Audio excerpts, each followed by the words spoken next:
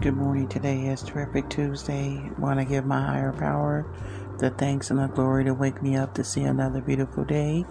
I'm sending a lot of love, peace, balance, and harmony with joy to each and every one of you on this grief journey. Just continue to move your feet. Take your time. If you're into meditation, do some relaxing meditation. If you do yoga, exercise, if you have a special hobby that used to be into, to try to keep your mind clear on positive and loving thoughts. My deepest condolences go out to anyone that has lost a family member during this pandemic of this COVID-19. And blessings to each and every one of you. Stay safe. Keep your social distance. Wear your mask. And please check on your vulnerable and your elderly loved ones, neighbors, friends. The temperatures are still pretty warm in many states, so please stay hydrated. And on the grief journey, some days you might be up and some days you might be down. But just surround yourself around a lot of loving, caring, and compassionate people. Having a very strong support system can help you out tremendously. And even though I'm moving my feet, I'm following my passion and fulfilling my dreams, I still have my moments. I have my days because that's the human side of me.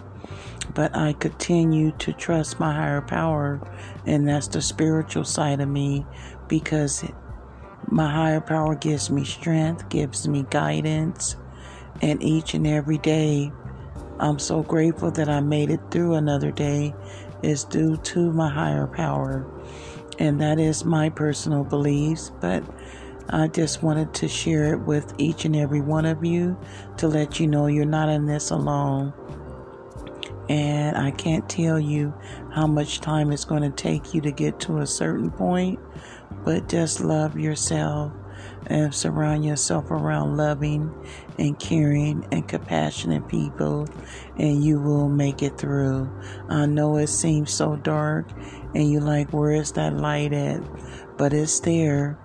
So just keep moving and know that you're loved, that you're prayed for by people that you know or even people that you don't know. But just know that you are truly loved.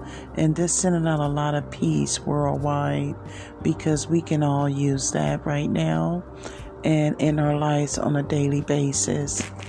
Being kind and sharing kind and love can go so very far.